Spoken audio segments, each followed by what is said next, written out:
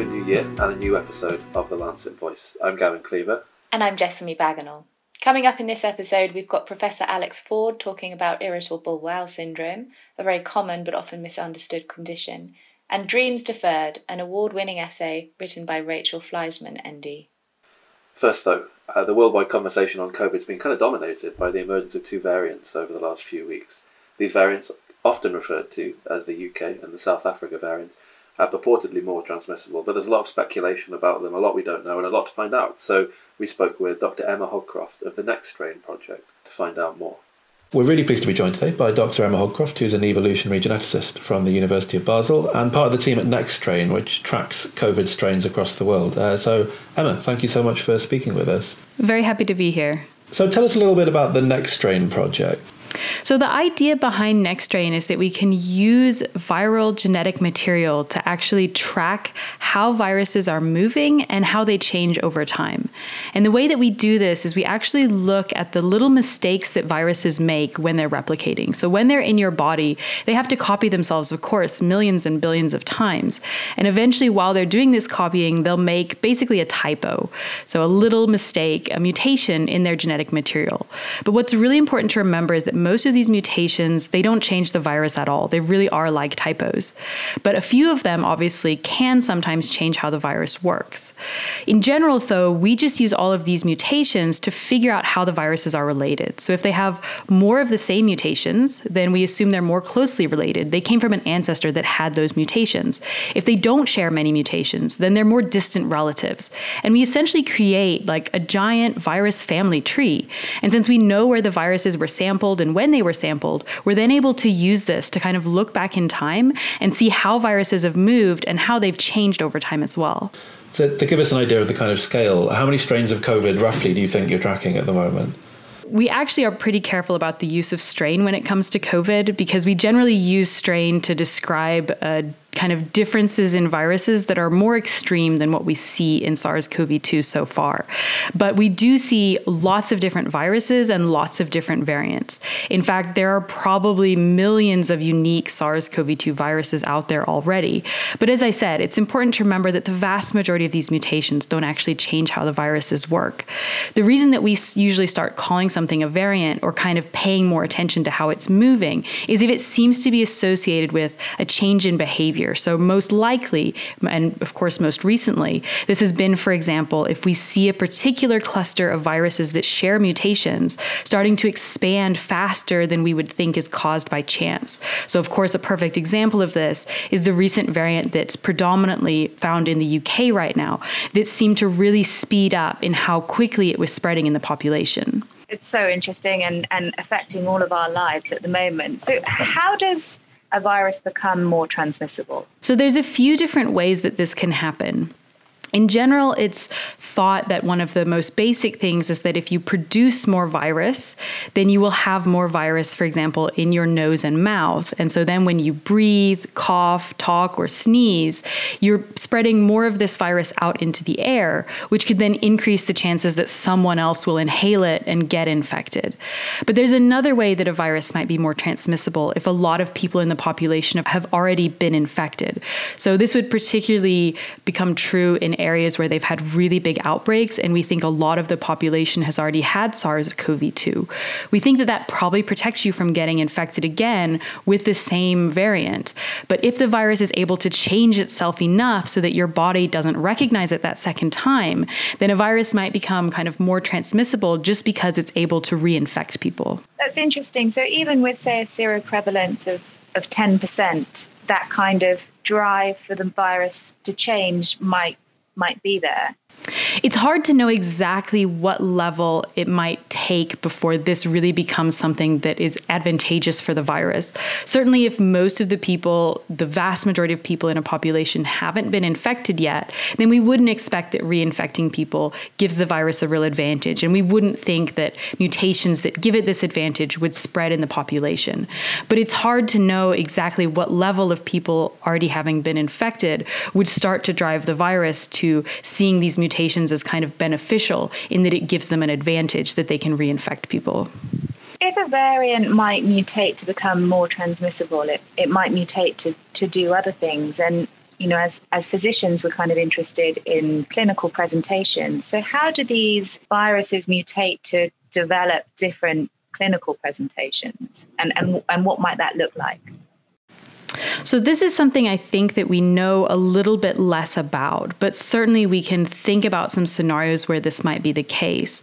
So certainly if the virus, for example, starts infecting different tissues than it might normally, or is able to move through the body so it can access, for example, maybe deeper parts of your lungs or more parts of your respiratory system, this might mean that you have then a worse infection. Similarly, if it starts infecting different parts of your body, so gets into different organs, that might mean that it's had a mutation that means it can bind to, which is what it needs to do to reproduce, so it can bind to different cells. That, of course, might mean that you have a more systemic infection that's harder to fight in a hospital. I don't think we have a lot of information yet about that this is happening with SARS-CoV-2 or how it might happen, but certainly it's something we want to keep an eye out for in the future. So, of course, in the news a lot recently, we've been hearing a lot about, to use the shorthand, the UK version and the South Africa version of these supposed increased transmissibility. Have any other virus variants displayed like these kind of distinct characteristics so far? So I guess the most famous example in this pandemic would be the D614G mutation. Now, this is one that we heard a lot about in the media over the summer, but it actually appeared really early in 2020, and it very quickly became the dominant variant that spread through the world. It still is today, and if you live in the US or Europe, it's the variant that you're most likely to have been infected with if you've already had SARS-CoV-2. And the way this mutation worked was that it seemed to actually kind of increase the ability of the virus to attach onto cells so that it could replicate, making it slightly more transmissible and more successful in spreading around the world. But I do want to emphasize that we have seen other cases where a viral variant of SARS-CoV-2 has spread in a manner that caught scientists' eye, but doesn't seem to have had anything to do with transmissibility. So a key example of this is actually a variant that we studied over the summer called 20A-EU1. It seems to have first expanded in Spain kind of in midsummer, and then right when travel restrictions started being loosened and kind of general restrictions in behavior started loosening across Europe, it took advantage of holiday makers and it managed to spread to pretty much every country in Europe and start expanding in those countries. From initial lab studies, we don't actually think this variant is more transmissible. It was basically just in the right place at the right time, and it was able to take advantage of the behavioral setting that we put it in through our summer behavior. So I think it's also important to remember that we as humans, through our behavior and our restrictions, we can have a big impact on how variants spread. It doesn't necessarily take a mutation that changes the virus behavior to do that. Yeah, that's really interesting. It's a great point to make about the evolution of viruses. Talking of course, still about again, to use the shorthand, the UK and South Africa variants. Has there been much evidence for their increased transmissibility outside of the UK and South Africa settings so far? So far, the evidence outside of the two countries where it seems these variants have expanded is somewhat limited. And mostly this is just because we don't see a large number of cases, at least identified cases, in countries outside of the UK and South Africa. Certainly, though, in countries that are really doing good genetic screening and sequencing a lot of people, for example, like Denmark, we can see that they have at least about 70 sequences that come from 501y.v1, or the variant that originated in the UK. And so if this is spreading as it seems to be in Denmark, it might not be too long before we're able to gather information from other countries and see if they have comparable estimates for transmissibility as they do in the UK and South Africa. Thanks, Emma. Just on that point, obviously because it's so kind of fast moving, and particularly in the UK when this new variant became sort of generally known, there were some scientists saying actually, it's about non-compliance with the restrictions that are going on place. That's why we're seeing a rapid rise. It's not necessarily because of this new variant.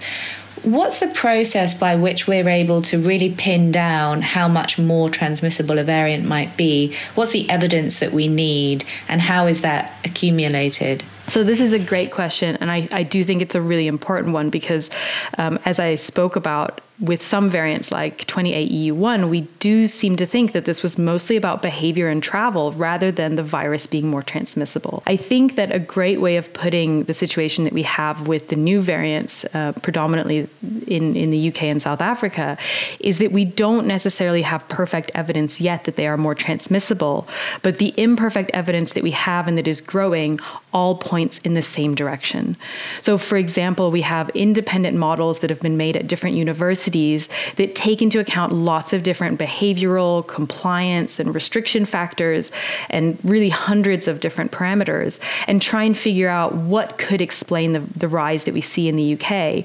And essentially, even though they're independent models, they're coming out not only with the same conclusion that it seems the virus is more transmissible, but actually really similar estimates in how much more transmissible. On top of that, we can also look to the UK's great wealth of information on, for example, track and trace system. So they've actually looked at the difference between how many contacts got infected for those that had the kind of original or the previously circulating variant of SARS-CoV-2 versus the new variant. And they found that people with the new variant were 15% of their contacts got infected versus 10% with the older variant. So again, this is just an example of kind of a few different pieces of information that I don't think any of these on their own would necessarily be so convincing. But when we put them together, they do start pointing in the same direction and becoming increasingly convincing that there is a real change in transmissibility here. And out of interest, historically within the Next Strain's work and projects, what other viruses have you looked at and where you've seen these sort of similar movements, these similar changes, and this is obviously kind of science being applied in real fast time. But when you look back at your time at Next Strain and your career, have there been similar situations? So I don't think we've ever had a situation quite like SARS-CoV-2. The number of sequences and the speed with which we've received them with SARS-CoV-2 is really unprecedented. We have over 300,000 sequences for SARS-CoV-2, a virus that, just over a year ago, we didn't even know existed. And just to put that in perspective, before I switched to working on the pandemic, I was working on a much less well-known virus called enterovirus D68. We discovered that in 1962, so it's been around for a while. And I was incredibly proud of the fact that we have 800 sequences of enterovirus D68. Something we've known about for 60 odd years. So when you put that in comparison to 300,000 sequences in a year, you can really see that this has allowed an unprecedented amount of tracking and investigation of this virus. The nearest comparable example would be influenza. So Next Strain has been involved with influenza actually since day one. Originally, we were called Next Flu. And the purpose was to track flu specifically, and in particular to try and help predict what flu variants might be circulating or what flu strains might be circulating in the next flu season to better pick the vaccines that we would give people, or that we wouldn't give people, but that would be given. And I do think here this is the best comparison in that we have lots of countries around the world that have a real coordinated effort in making sure that they generate flu samples regularly and share them openly so that we can have a good idea of how flu is spreading year on year. I think with SARS-CoV-2, it would be great to see a similar setup where countries are equipped in the long term to monitor where SARS-CoV-2 is, how it's changing, and what variants might be arising. Certainly, the general hope would be that this is something we could eliminate and just not have to worry about. But I think we need to prepare for the fact that this might be a more long-term problem. And in that case, we definitely want to keep our eye on it and make sure that it doesn't evolve into something that is more dangerous, particularly once everyone has vaccines. Yes, so just to finish up and along those lines then, I guess the kind of million-dollar question of horror is, what does a kind of vaccine escape version of SARS-CoV-2 look like? So the nice thing about our bodies is that they're actually pretty flexible in how they recognize pathogens. So the way that the current vaccines work is that they actually give your body the spike protein, which is kind of the most sticky out part of the SARS-CoV-2 virus. And they teach your body how to recognize that. And luckily, your body's pretty good. It looks at all different parts of that protein, just like you or I learned to look at, all of our friends' faces to recognize them. So even if your friend puts on sunglasses or a hat, you can probably still know who they are. It's the same with our bodies. Because they learn to recognize lots of different parts of the spike protein, the hope is that even if the virus changes a few pieces of that, your body will still notice it if it starts coming in and will be able to protect you by mounting a really good response. The concern, of course, is that certainly if your friend wraps up in an overcoat, a big scarf, a hat, and sunglasses, your chances of recognizing them probably do go down. So with SARS-CoV-2, the worry is that if it changes in enough places on the spike protein, your body might not recognize it anymore. Luckily, this is unlikely to be something that happens with just one or two mutations, but certainly longer term, this is something we want to be keeping an eye on and have a good amount of information about what mutations might be concerning, so that if we start to see them popping up, we can come up with a strategy for how we're going to take control of that before it becomes a big concern. Well, I think what I'm going to take away and think about for the rest of the day is a SARS-CoV-2 protein disguising itself with an overcoat and some sunglasses, maybe a moustache, that sort of thing. Dr. Emma Hogcroft, thank you so much for speaking with us today. It's been incredibly informative. Thank you so much for having me. I think that there's some anxiety within the general media and within the population because we're only hearing about variants in a more meaningful way now because they're actually doing something. And I think there is a sort of slight misconception that this is something that's new, but actually we've seen variants all along. It's just that we haven't necessarily see them do anything more. And as the numbers get into more and more millions, we're just going to see more and more variants. So this is something that we need to kind of sit back and be ready for the long haul on.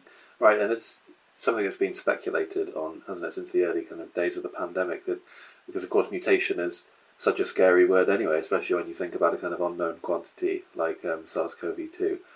And I think a lot of the temptation, especially, in the kind of rush to headlines, is always to go, the UK variant is a lot scarier, or this particular variant's happening. You can even probably get a lot of attention just by saying that there's a new variant arrived without actually really offering any details on it. So it was really interesting to speak to Emma about actually what all of this means. Yeah, and I think that point towards how we compile all of the evidence to decide what these new variants are doing is actually a relatively slow process.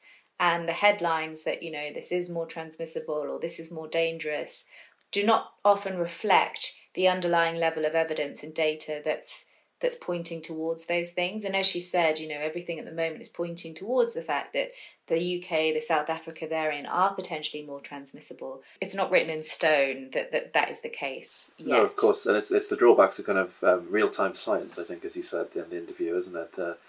I mean, I feel like we've been kind of saying it for the last year. We say it every time, don't we, Gavin? We say the same thing. We're just like, it's moving so fast. How do we cope? It was really interesting, I think, to hear Emma talk about how what she was working on before was one from decades ago, a virus from decades ago, and how now actually the project is kind of real time, trying to keep on top of this kind of massive exponential spread. And like you said before, it is kind of worrying that the virus is present in so many people, and of course we've seen it jump across to a couple of animal populations as well along the way with the mink population in Denmark, and of course that's how the more serious mutations occur. I guess the two things that we can emphasise are that the mutations themselves aren't necessarily bad or scary, and there's not been a lot of evidence so far to suggest that they are beyond this kind of increased transmissibility. But the more people that we allow to be infected with SARS-CoV-2, the more mutations will occur. And of course the mutations can go either way. They can make something less transmissible, they can make something more transmissible, they can make something far less serious clinically, which is often we hear people say the way that these things go is that, in order for the virus to stay alive or to kind of continue replicating for longer, they have less serious clinical manifestations. We've seen no evidence of that so far, but that's always also a possibility. One of the things that I really wanted to ask her, which we didn't get to, was what they're planning on doing with this huge database of evidence now. I mean, they must just have so much data. I would imagine it's a sort of goldmine for research. Maybe we can do a follow-up tweet if people look us up on Twitter. Maybe that question can be answered. We'll just we'll tweet. I'd like that, Gavin. I'd like that. But yeah, I mean, the most reassuring thing was obviously about the vaccines and the analogy that she gave about, your friends wearing your sunglasses and stuff. Which was fantastic, actually. Since we've done that interview, I've sent that to a couple of friend groups to be like, actually, this is a really good way a really good way of understanding vaccine efficacy in the face of these mutations. And it was quite reassuring, wasn't it, that it'll still work. It will just be, the more mutations as we go on, the less likely the body will be able to recognise, and the less efficacy we'll have. But it's still, it still sounds like the vaccines will work. Yeah, and this Brazilian variant, which I think has now got 2 mutations on the spike, I think there's still the same feeling that there will still be some recognition from the immune system. Yeah, well, I mean, I feel like we could sum up by saying the thing that we always say, which is lots more still to find out.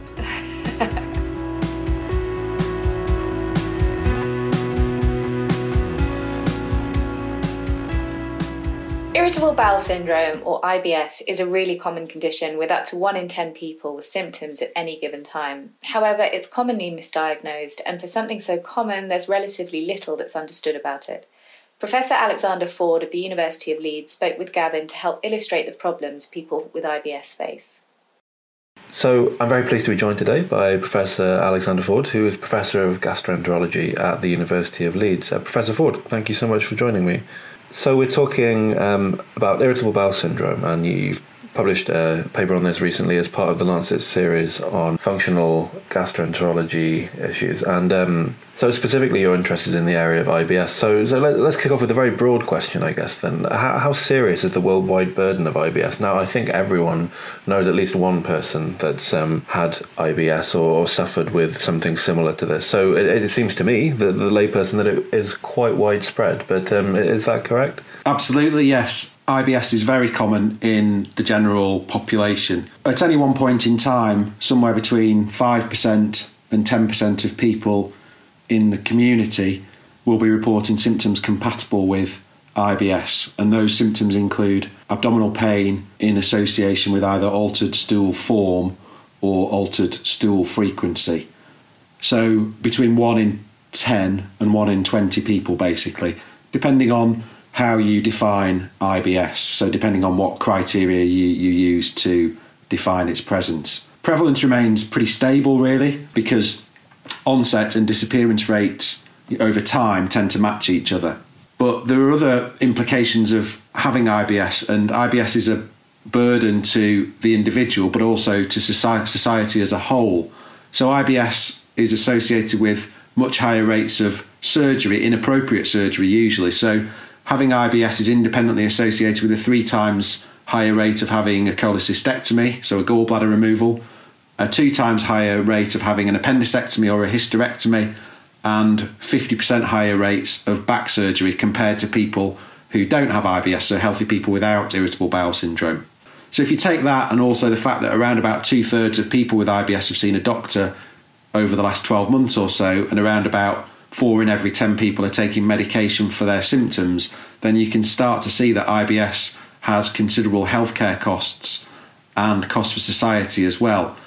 And although there's no increase in mortality in people with IBS compared with healthy people without irritable bowel syndrome, morbidity is quite striking due to the impairments in quality of life that result from the symptoms, reductions in social functioning, and also impaired ability to work with days sick, and also presenteeism, so when you turn up to work but can't do your job properly because you don't feel well. Well, that burden of unnecessary surgery seems quite serious for both the patient and for the healthcare system. Absolutely, but it's been well described in several studies, so I think it's genuine. So obviously it's to do with the symptoms, the typical symptoms of irritable bowel syndrome, so the tummy pain and the bowel habit being misattributed to another problem, so misattributed to gallstones, or misattributed to fibroids, or misattributed to, in inverted commas, a grumbling appendix, and then having a procedure or an operation to deal with that, and then the symptoms recur at a later date. And then, it becomes clearer that, this was probably irritable bowel syndrome all along. And, we did this operation to try and improve the symptoms, but actually the symptoms are still the same. No, that's very interesting. So for something that has the kind of burdens you describe, it seems like we know quite little about the mechanisms underlying IBS. It seems very widespread, but the store of knowledge surrounding it seems quite disorganised. Yes, and I think that highlights the issue really, which is that despite the sort of fundamental importance of IBS and these other functional gastrointestinal disorders to healthcare systems and societies, they're not very glamorous areas. So they're not a priority for research funding versus other much less prevalent diseases of the intestine, which are viewed as being organic, so things like celiac disease, inflammatory bowel disease, that have prevalence in the population of around, somewhere between 0.5% and 1%. So you can see that obviously IBS is much more common, but it's not an area that attracts a great deal of research funding, and that's one of the reasons why I was so delighted, really, to have been asked to provide this series of articles for the Lancet, because it really highlights the importance of these conditions for everyone, really. So yeah, pathophysiological mechanisms for IBS are, you're right, poorly understood. The best sort of described model as to why they develop is this model called the biopsychosocial model, where conditions like IBS are characterised as complex bidirectional dysregulations of the gut-brain axis. So the gut and the brain interact through the nervous system that supplies the intestine, which is called the enteric nervous system. And that nervous system is hardwired at birth, just like our own central nervous system. And so the theory is that there is abnormal communication between the gut and the brain, and that leads to abnormal peripheral sensitivity, what's called visceral hypersensitivity, so abnormal peripheral pain perception in the intestine, abnormal motility of the intestine, so food moving either too quickly or too slowly through the intestine. And also, more recently, there's been recognition that there are actually probably microscopic changes in the intestine that may be contributing to symptoms. So that's things like low-grade inflammation of the intestine, abnormal intestinal permeability, leading to substances probably in the environment from food or bacteria then being able to actually activate the host immune system. And this is proposed now to be potentially involved and lead to symptoms. There's also the microbiome, which is a huge area of interest in all gastrointestinal diseases, and actually in other non-gastrointestinal diseases like depression and diabetes and rheumatoid arthritis and things like that. So disturbances in the microbiome have been identified in some people with irritable bowel syndrome. So all of that challenges the idea that there are no structural changes. So one of the things that we say about functional disorders are that there's no structural pathology to account for the symptoms, but these more recent observations over the last 10 or 15 years are kind of in stark contrast to that, because what we're now being told is that there are actually probably organic changes going on in people with in some people with IBS in these experimental studies. The other thing to think about with the pathophysiology is that from epidemiological studies, it seems that there are some people where the symptoms start in the gut, and that causes problems in the brain, usually with mood and psychological health. And there are other people who start with psychological health issues or mood problems and then develop IBS type symptoms. So again, that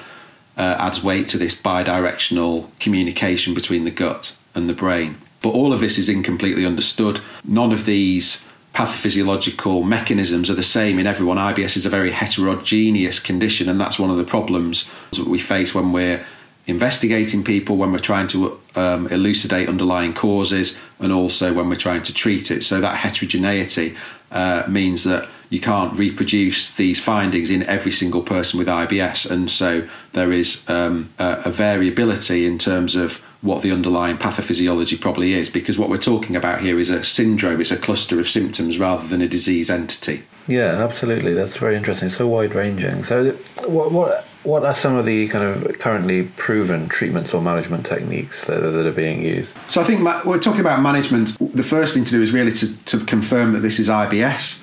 To confirm the diagnosis using usually what I would say a limited panel of investigations judiciously, and that's to exclude the common sort of mimicking organic conditions like celiac disease or inflammatory bowel disease. We need to also explain what the condition is, so educate the patient. That's vital. There's evidence from randomised controlled trials that structured education about irritable bowel syndrome compared to no education at all can improve symptoms. Once the diagnosis is confirmed, then a proportion of people probably will only require explanation and reassurance, probably a small proportion of people, along with some lifestyle advice like some simple dietary changes, advice to eat less insoluble fibre and things like that, and exercise can help some people. And so people who've got symptoms at the milder end of the spectrum, they'll probably be fine with that sort of advice.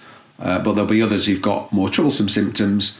One of the things that's increasingly being used in people with IBS is, that you'll have probably heard of, is this low FODMAP diet, which is a diet that's based around removing fermentable sugars from the diet, because these are felt to exacerbate diarrhea, pain and bloating. But that should only be undertaken with guidance from a trained dietitian. So one of the problems with the low FODMAP diet is that often people are just told to look it up online and get on with it themselves, but it's a restrictive diet and you're supposed to reintroduce certain foods back into the diet to tolerance and things like that, so it should be done under guidance. Beyond those sort of first line treatments and recommendations, treatment tends to then be symptom based. So for those who've got diarrhea, antidiarrheals like loperamide can be helpful first line, and for those with constipation, laxatives, although evidence for both of those is actually quite limited. For people with predominant pain, antispasmodic drugs like hyoscine or mebeverine can be helpful. Second line treatments, again, they tend to be dictated by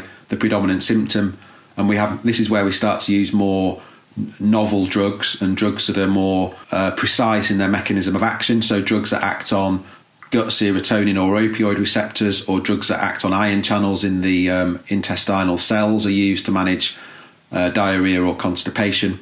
And also we use central neuromodulator type drugs, which are usually antidepressants at a low dose for pain. And for those whose symptoms remain troublesome despite these sort of second line treatments, then the next stage beyond that is to start using psychological therapies like cognitive behavioural therapy or gut directed hypnotherapy, and they're recommended by NICE.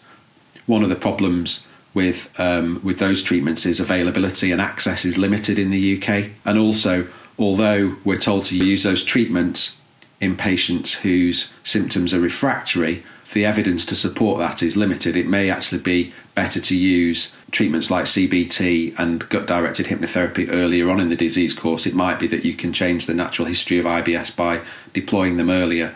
But at present, because of their limited availability and the fact that they're recommended as third-line treatments by NICE, that's how we use them in the UK.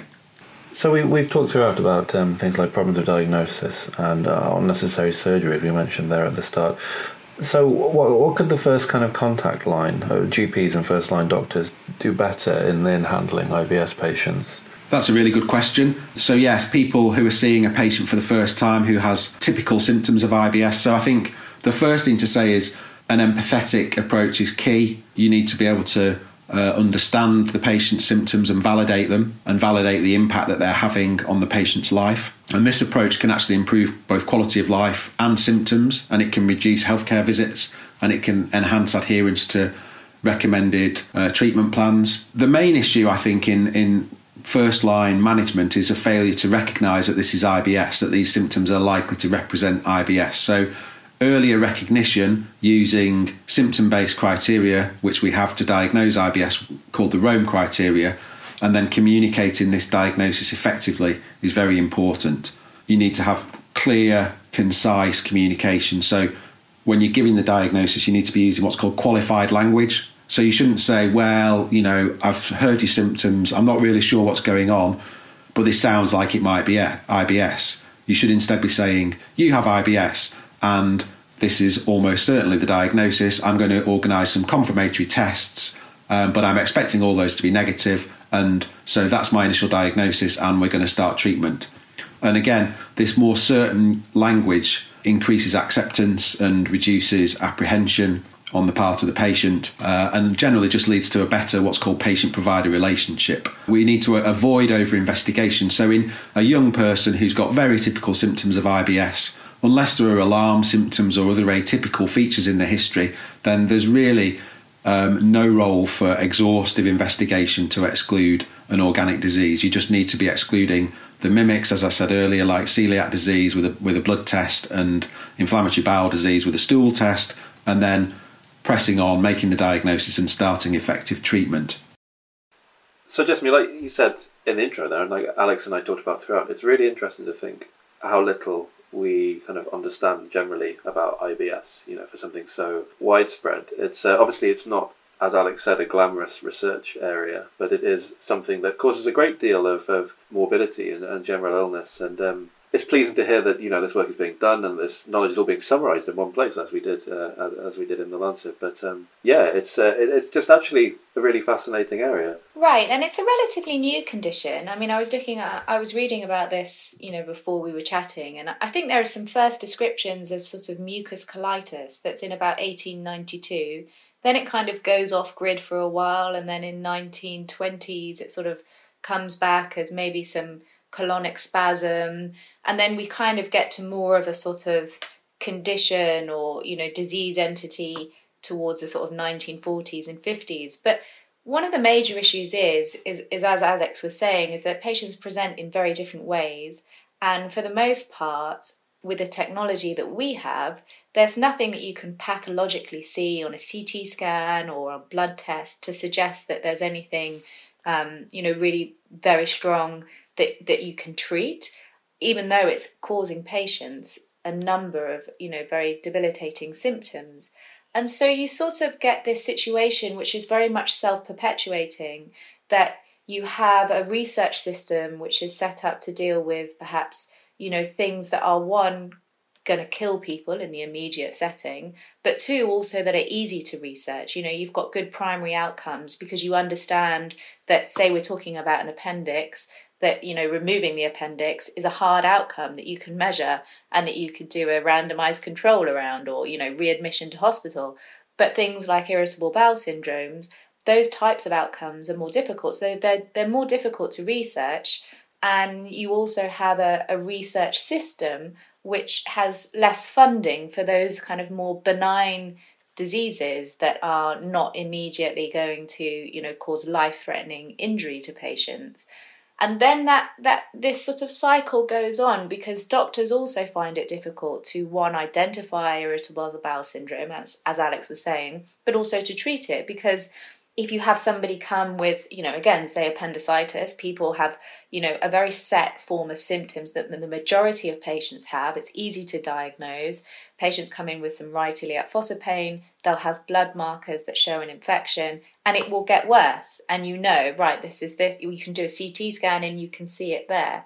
With irritable bowel syndrome, there's none of those things. There's no set pattern of symptoms. There's no real tests or diagnostics that you can do to prove the fact that this is irritable bowel syndrome.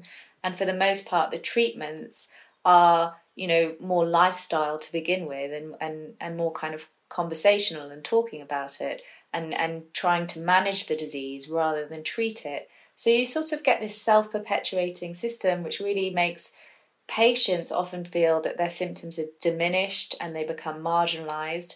It's one of these issues that that medicine is not very good at dealing with, and there are lots of other things that are similar. Chronic pain is a sort of other classic example. That's, of course, how Alex and I ended up talking about how frontline doctors need to treat it in a kind of almost more holistic understanding manner, where they have to actually kind of monitor the tone when they talk to patients about it, because it is such a debilitating but poorly understood condition.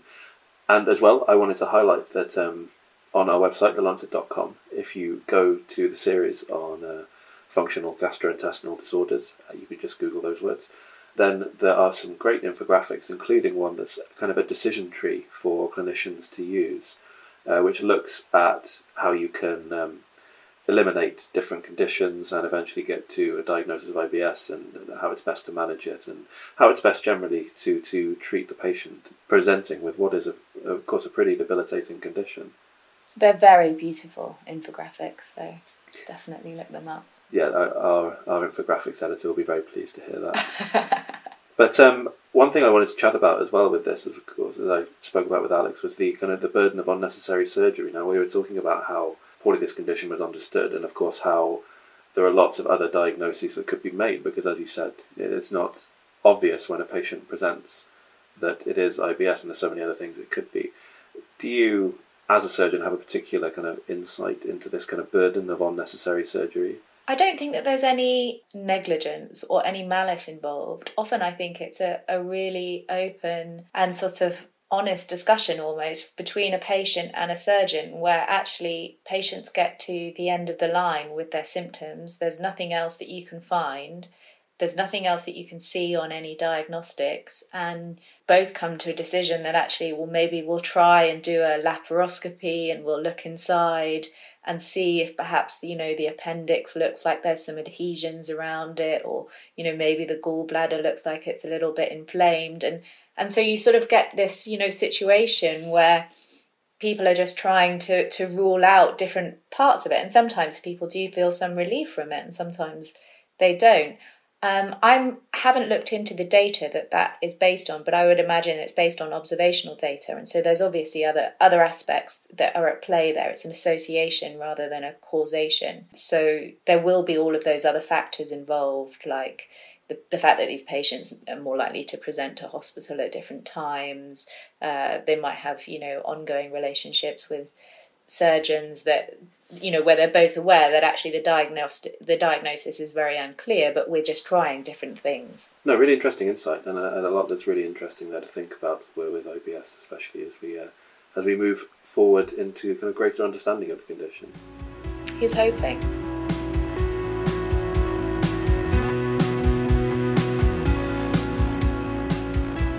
Every year since 1996, The Lancet runs an essay competition, the Wackley Prize, named after our founder Thomas Wackley. It's open to anyone working in a health-related field. 2020's winner was Rachel Fleischman, MD, for her essay Dreams Deferred, which examines the physician's role in the trauma of newborn and parent separation during the pandemic. Here, Rachel reads her essay for us. Dreams deferred. What happens to a dream deferred? Neonatologists such as myself are trained to discuss hard truths. Birth defects, genetic disorders, the limits of viability and intensive care. The hardest conversations, however, are often those for unexpectedly ill babies born after a healthy pregnancy. These discussions gently dispel the nurturing visions parents have harbored. I spent the first decade of my career pushing myself to cultivate fluent phrases I could offer as a benediction when parents faced these hard truths. I learned to steady parents' frightened stares across radiant warmers during infant stabilization. Sometimes parents calmed when we spoke. Tears slowed, breaths deepened. Sometimes they sat or stood, silent. I held their silence, quietly. Sometimes a barrage of questions tumbled out, or parents yelled at me or to me. I found strength in these conversations, making daily space for tenderness in speech, for kindness in a locked gaze, for compassion in a hand held, gave me purpose as a physician. My heart knew what I would need were the roles reversed. The looks of relief, of trust, of assurance from parents in crisis suggested that I gave some small comfort.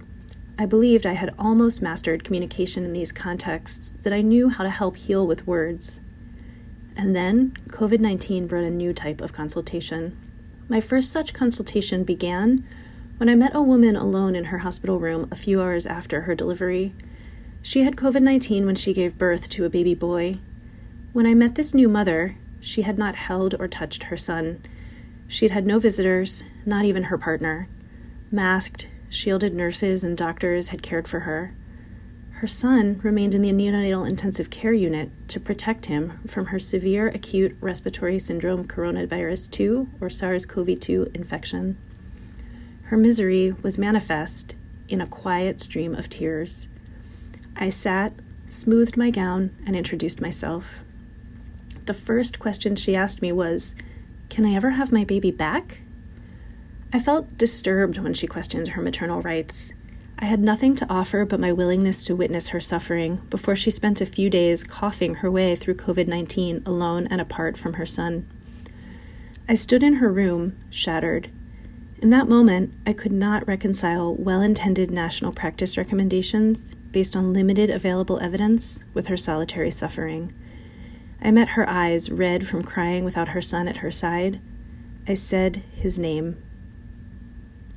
Early in the COVID-19 pandemic, with scarce data on COVID-19 in newborns, experts worried that mothers with SARS-CoV-2 could infect even healthy newborn babies with the virus. These infections might be mild, lethal, or they could not occur at all. No one knew.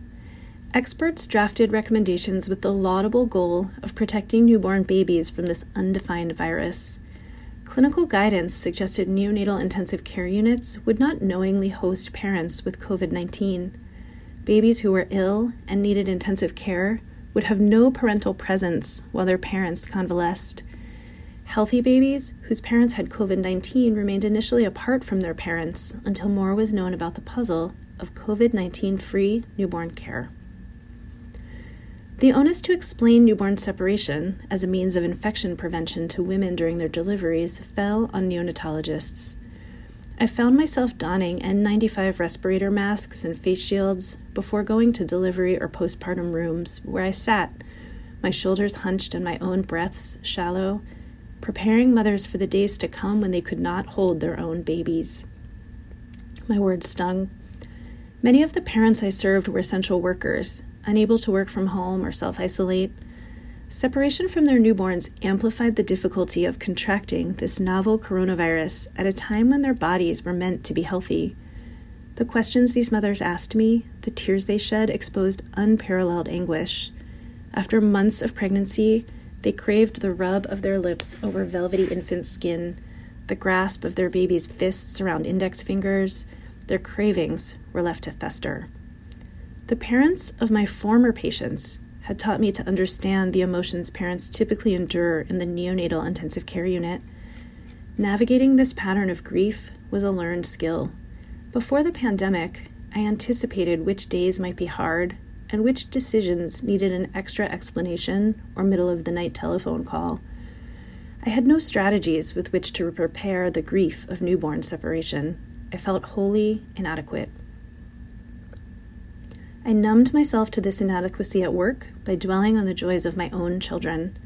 I drove home after those early pandemic shifts to their antics: pillow forts before breakfast, hands-free bike rides after dinner, football tosses by floodlight at dusk. Returning to work each day meant recognizing those precious moments at home were perhaps the same dreams deferred from my patients' parents. Contemplating the separation they were going through brought me heartache. The exposure to this new variant of maternal grief consumed me. People around me were dying from COVID-19. Hospital systems, including my own, faced unprecedented numbers of COVID-19 cases. As I sat with the mothers at my hospital, I tried to reconcile my understanding that while theirs was a single space of sorrow against a vast backdrop of global upheaval, to them it was an experience of boundless enormity. During this time, another mother asked me if her child would ever be returned to her. She, too, had COVID-19 when she gave birth. Her question was uttered with imploring sobs. I did not speak her language. Despite the need for an interpreter, I recognized sounds akin to the noises I have heard parents make when their babies die. Each question she asked seemed born of fear. Is my baby alone or with other babies? Are you sure I can bring him home and not another baby? I listened, lamented. When she asked, "Do I need papers to claim my own baby?" I wondered if she was undocumented. I could have been wrong. If I was right, my asking could make her feel vulnerable, unsafe, exposed. I did not ask. I was all too aware that my intentions might be informed by unhelpful societal stereotypes, but I worried her fears stemmed from the well-publicized policies of the U.S. Department of Homeland Security that encouraged Immigration and Customs Enforcement to separate children from their parents at the U.S. border and detain these children in facilities. Although the context was different, she had been separated from her baby in the neonatal intensive care unit. I felt powerless because I could not change the situation and became angry that I could be perceived as an agent of mistrust. As a physician at a safety net hospital, I aspired to be sensitive to systemic mistrust. Safety net hospitals were born of necessity in the United States to care for patients irrespective of insurance or immigration status. These hospitals are often in impoverished neighborhoods and set apart from the elite medical centers whose patients are more likely to have private health insurance. My hospital remained devoted to providing exceptional and humanistic care to our community before and during the pandemic. The families I served were disproportionately affected by COVID-19. The babies delivered in our hospital were often born to Black, brown, or Native American women, to teenagers, to women living in shelters or homeless encampments, to immigrant and refugee women, or to women affected by the opioid epidemic. Empowering vulnerable women to give birth with dignity was an aspirational goal at my hospital. I wanted the world to know that COVID-19 had made the days after childbirth harrowing for these women, that efforts to protect their babies from a new disease had unwittingly morphed into an undignified act, and that these women were suffering alone. Weeks later, when anti-racism protests outside my hospital highlighted the suffering of so many, suffering kept behind red lines for so long, the world outside helped me feel hopeful for change. The privilege of whiteness, privilege in which I share, was being identified and challenged, and the rights and dignity of Black people decisively affirmed. But the weeks before the protests, the weeks I spent seeing parents grapple with grief, were arduous. During those long weeks, a third mother asked me, "Will I get my baby back?" I apologized while providing reassurance. She had spent a couple of days without being able to see her baby. Alone in her hospital room, she pumped milk for her baby with such dedication that her nipples bled, chafed by the plastic shields of her breast pump. She was self-assured and firm as she asserted that the NICView camera, the photographs, the clinical updates were inadequate. She was right. Distressed, I nodded in agreement as she said, "I need to hold my baby." I know, I told her. I did know. But at that time, in that moment, I could not make it so. As the ramifications of newborn separation became clear, my peers and colleagues began to speak out. Ethicists partnered with physicians to argue against newborn separation, and data suggested infant infection was rare and usually well tolerated. My hospital shifted away from newborn separation as a means of infection prevention. My own angst over the maternal rights of the parents I served felt validated. Experts revised the policy, but not before many women withstood the pain of a dream deferred. COVID-19 had taught me a hard truth. I had never mastered communication. The words I spoke with such conviction had always been inadequate. My efforts served as mere sticking plaster for deep wounds, wounds that could not begin to heal until infants were held, cuddled, caressed, home. This parental tenderness infused a lifetime of dreams into the lives of my patients, dreams to nurture these future adults along a path to one day help heal the world. You can read every Wackley Prize winning essay at thelancet.com/Wackley-essays. Thanks so much for listening to The Lancet Voice. Remember, you can subscribe wherever you usually get your podcasts, and we really welcome any feedback that you have. You can email us at podcasts@lancet.com. Thanks for listening, and we'll see you again next time.